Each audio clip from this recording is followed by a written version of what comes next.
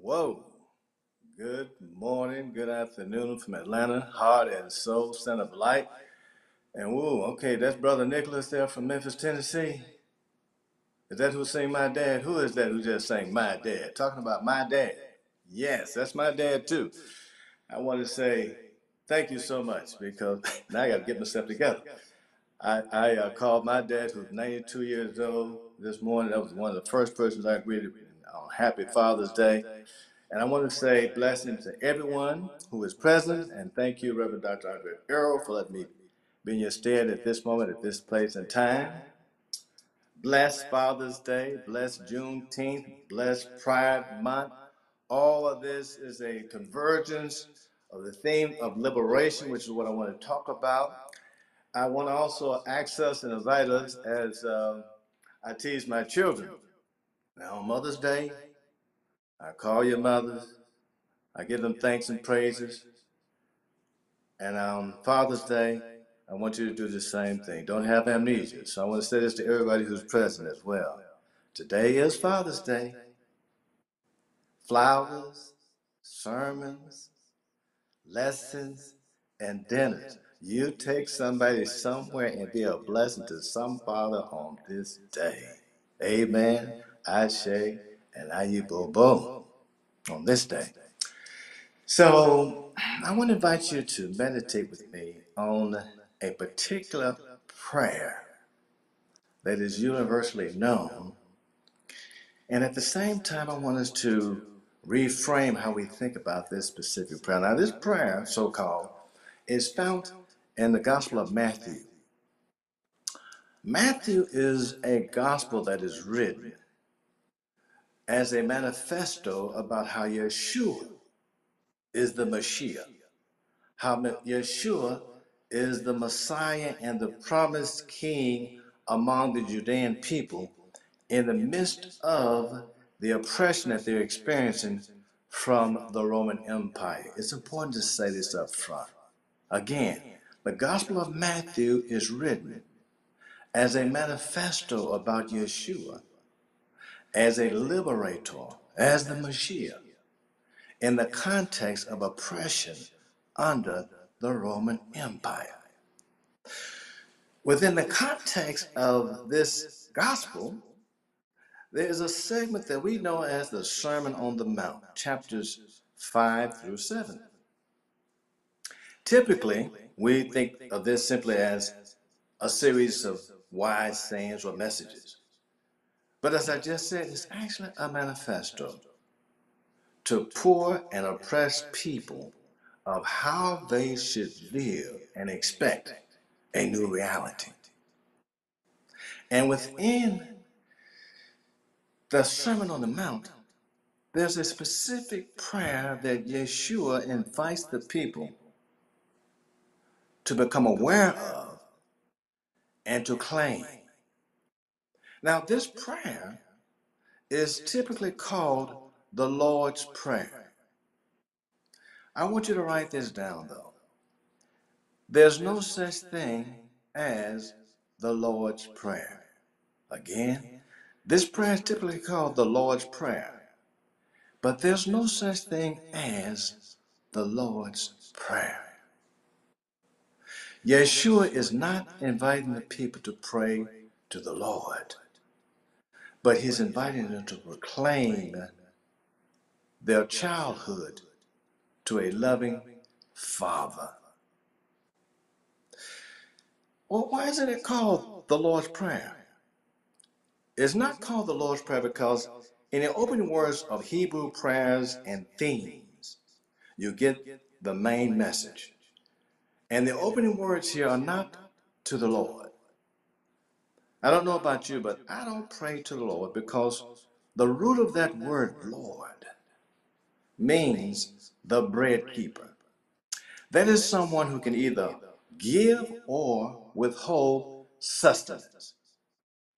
And the reason it is named as the Lord's Prayer is connected actually with feudalism and a way of thinking that requires servitude and bondage rather than connection and liberation. I want to talk about the connection and liberation in this meditation. But before I do that, I want you to listen to the way that usually it is recited. It's certainly the way that I learned how to recite it as a child. And maybe you learned how to recite it this way as well, called the Lord's Prayer. Head bowed, hands together, reciting these words. Our Father, who art in heaven, hallowed be thy name. Thy kingdom come, thy will be done, in earth as it is in heaven. Give us this day our daily bread, and forgive our debts as we forgive our debtors. And lead us not into temptation, but deliver us from evil. For thine is the kingdom, and the power, and the glory forever. Amen. Now, I said I was taught this prayer to pray to the Lord as a child. I never realized then, or even later, that this was a prayer in this form with this title of bondage, and that also it was an exclusive type of prayer in the way that I was taught this prayer as a prayer for Christians who believed in Jesus and who prayed that his will would be done in their lives and that God the Lord would answer their pleas, answer their petitions.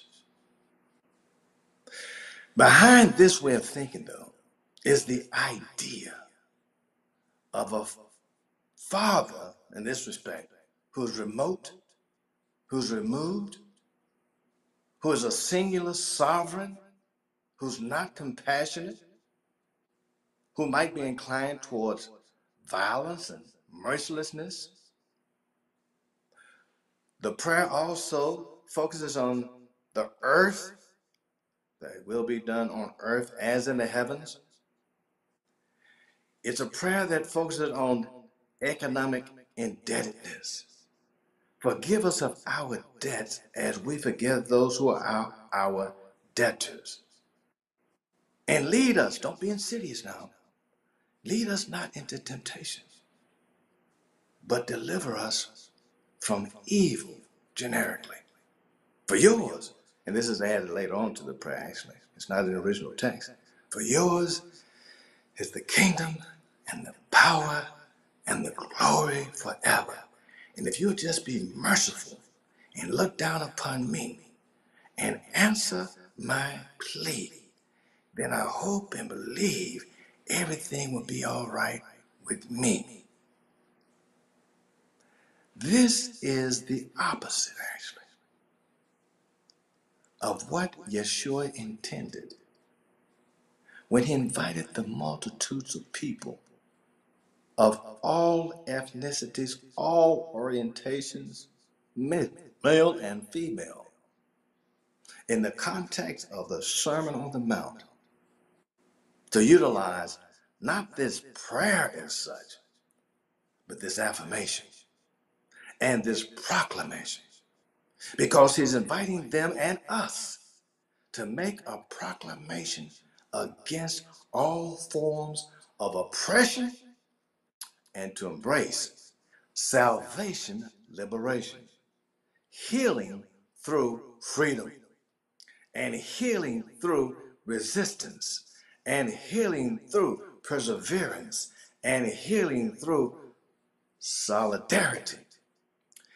And that's why this proclamation is so apropos for a genuine understanding of fatherhood and Father's Day and malehood, and such a powerful formula for understanding the significance of the historic day of Juneteenth, the liberation of African American people from the bondage of slavery, and the liberation of all people of various orientations as being in the image of the living power, to Zelim Elohim, in the image of the power that creates all of us, regardless of who we are. Have you ever wondered or asked yourself, who is present in the crowd?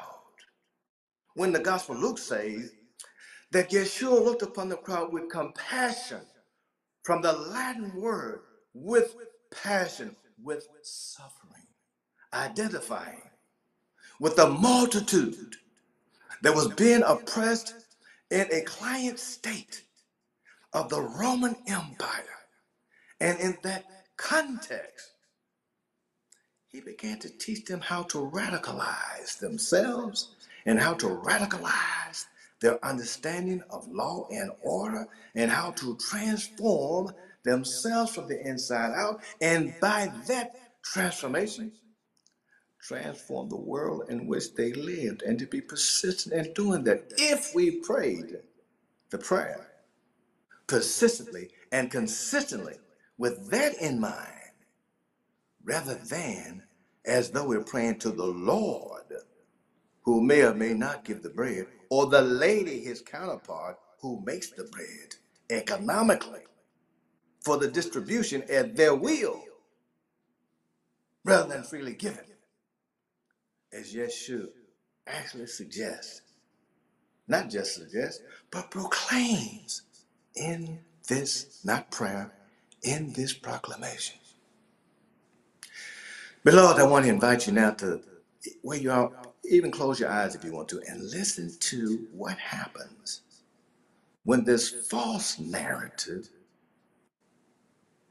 is reconstructed back into the Hebrew and back into the family ship that Yeshua is actually talking about, because he's calling the people in this context to interact as a family and as the beloved community within the context of oppression. Take your mind now into a place of ones, including yourself, who experience oppression on a daily basis, and situate that mind within the frame now of Yeshua talking to the multitudes under the Roman Empire of how they should interact with each other as brothers and sisters, as fathers, as mothers, and how that centering gives them the power and the impetus to engage extraordinarily the structures that are around them. Then and now, listen to these words, not as a prayer, not as a pleading, not as a begging, not as a hoping, not as a wishing, but as an affirmation. Avinu,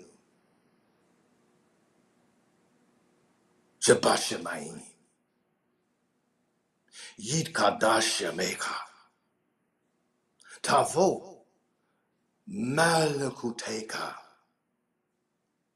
Ye Aser Razoncha, Ka Asher Bashemayim Gam Ba'aretz, Et Lechem Huchenu, Tain Lanu Hayom, Umalacha Lanu, Al Hovotenu, Ka'asher Machlanu, Gam Anachnu, Lahayavenu,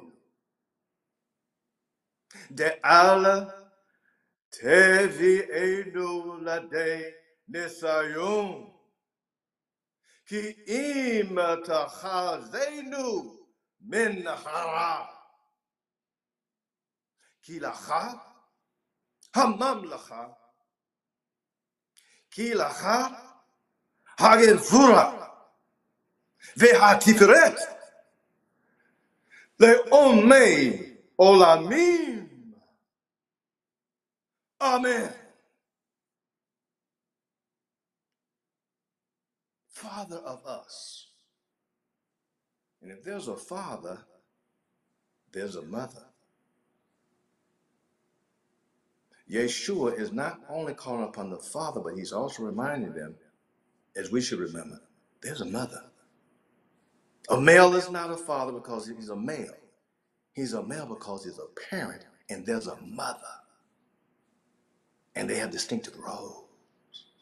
And if there's a father and there's a mother, Yeshua is particularly in not inviting the people to call upon a remote deity, but upon a father. He uses the genitive here. Father of us, genetically tied.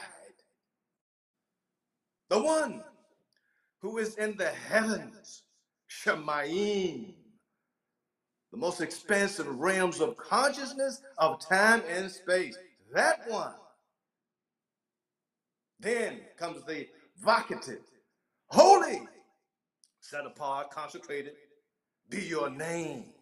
But in the Hebrew, it's not just one name. The name is not Lord. The name is not God. The name holds inside of it the living one. The name holds inside of it my strong one. The name holds inside of it El Shaddai, my sufficient one, like a mother's milk. The name holds inside of it El Roy, the strong one who sees me in my need. The name holds inside of it yeah, I share, yeah, I have what I have been, I am that I am, I will be what I will be for you. Holy be your name. Your reigndom come in the midst of the Roman Empire. Your reigndom come in the midst of our oppression. Your reigndom come in the midst of injustice, rules, and laws. Your reigndom come. Let, vocative again, your will be done. And then it's beautiful. It says, not the way it is traditionally read, and on earth as in the heavens, but no, it says as above below. Let your will be done as in the heavens. Justice, righteous, equality, fulfillment, abundance, shalom, as your will is in the heavens, as far as we can imagine. So let it be on earth, as above, so below, as beyond, so within. Then it says, like the children of Israel as they were pursuing their liberation in the wilderness and were without food, give us this day, give us this day through righteous legislation, give us this day through righteousness our daily manna, that which is sufficient not only for us, but that also which we are willing to struggle to bring sufficiency for all of those who do not have. Not me, but us. Because if my neighbor is hungry, I also am still operating from a deficit. And remember, Yeshua is talking to the crowd of people who are destitute. Give us this day our daily manna. Well, how does that work, Doc? It comes in the next affirmation. It doesn't say forgive us of our debts as we forgive our debtors, kind of an economic quid pro quo. That's not what it says. It's so extraordinary. Yeshua says here, and affirming to the loving, just, and righteous Father, send away from us, Jubilee, our debts, as we correspondingly send away those who are indebted to us. What we give is what we receive. And when we release, he's saying, we're in a place to receive more. So send away from us our indebtedness, our guilt, our boundedness, our holding on to things that are no longer essential for our lives. Send that away from us. Or better yet, let us send away from ourselves those things so that correspondingly we can receive the bounty and the blessing. It's like that other passage where Yeshua says, first, forgive. Listen, Luke. Then he says, after you forgive, after you let that stuff go, then give good measure, pressed down, shaken together. Will humans pour? It doesn't say bosom either. The text says in the Greek, into your lap. When you forgive and then you give, then sit down to receive the abundance that comes through and from the universal cause, the thing itself. Forgive us of our debts, not economic bondage, but free reciprocity, as we send away those who are indebted to us. Universal Jubilee. He's speaking of a policy here that he wants the people to practice in the midst of the Roman client state in which they are residing. Now pay attention. Yeshua is speaking to people who are oppressed to be abundant in their oppression among and with each other, and then correspondingly to engage the powers that be so that those around them in the greater society can experience the same.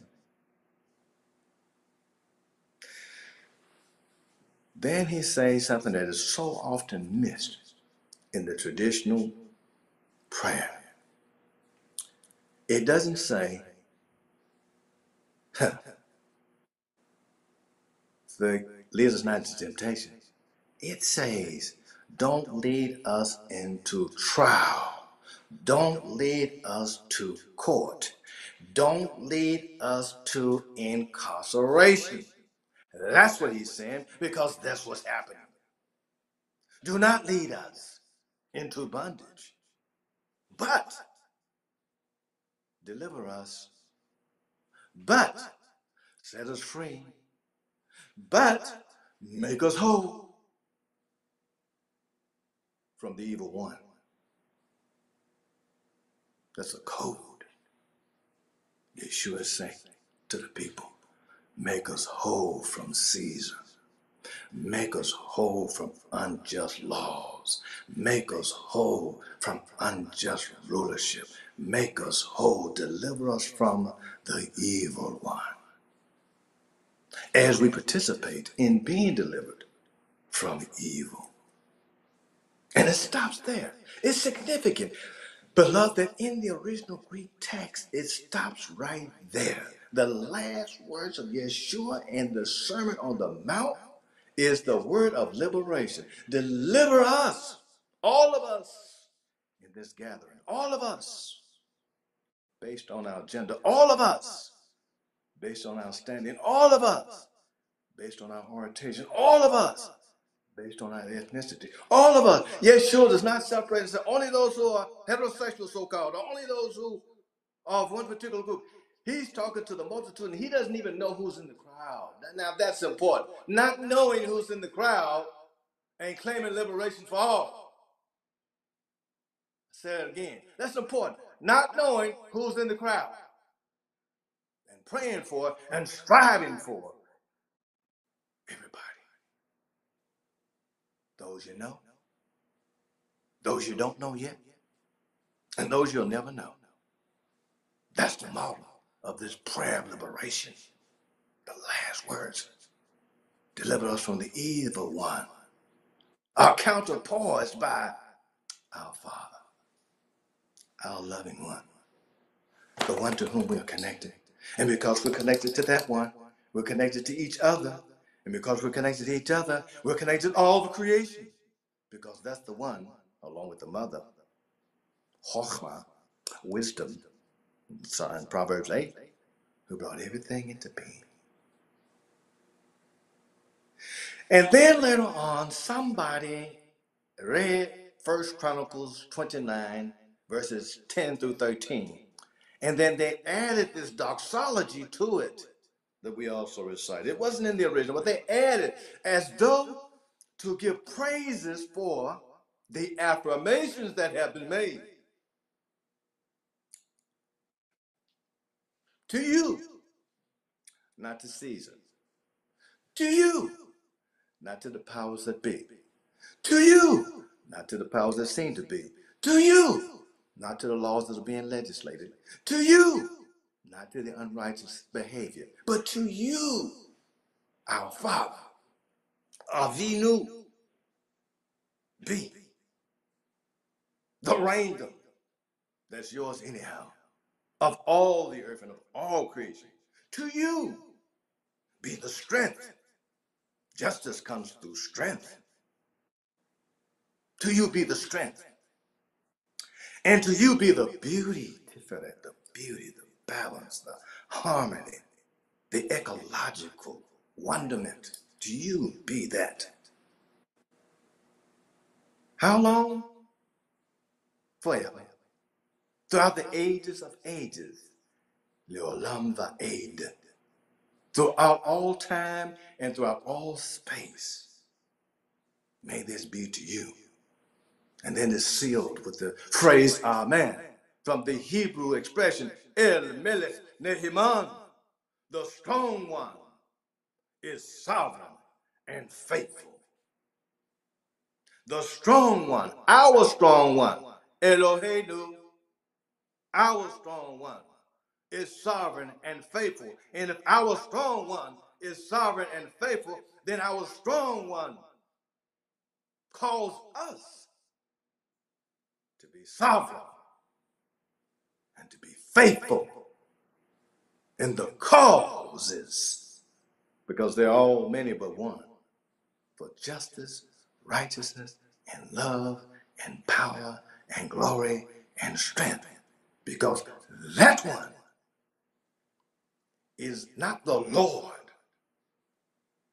that we buy or purchase freedom from, liberation from, salvation from, if he will give it, but our Father, who has already, and David says this in First Chronicles, everything that we're given, you've already given it to us. So what we're doing, because we understand reciprocity, and because we understand how the law works, how mind and action works, Ernest Holmes, because we understand that, we are returning back to you the love, the justice, the power, the compassion, the righteousness that you gave us from creation. We give it back to you.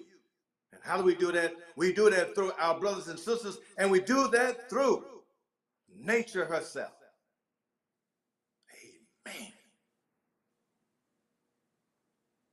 Beloved, in this meditation, it is my prayer. No, it's my proclamation that you never ever pray to the Lord again about anything, but that you proclaim and affirm on this day, Father's Day, and on every day, with and to our Father and our Mother. And not only that, as I know you already are doing, that you are actively, persistently, consistently, individually, and together make the proclamation of the Our Father a reality. So today, when you leave this sanctuary, go and bless fatherhood. Go and bless those African American ancestors who worked and toiled in the fields and saw us not in them the same way. Bless them. I'm saying it even if they're on the other side. Put some life agents. And bless our brothers and sisters who are maligned because of their orientation, or who are told they're not in the image of the Elohim, which is a lie. Everybody is in the image of the Elohim, period. None excluded. Bless them. Because in blessing them, you bless yourself. What we give is what we receive. Our father and mother have given us life freely. No attachments. So too, we are called to give freely. No attachments. And that's just the way this beautiful prayer transforms into a proclamation.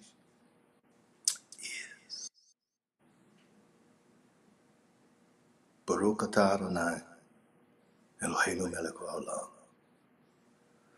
Blessed are you, draw near, you, the living one, our strong one, sovereign of time and space, and bless us on this day, designated almost as a Trinitarian triadic day, Father's Day, Juneteenth, inside of Pride Month.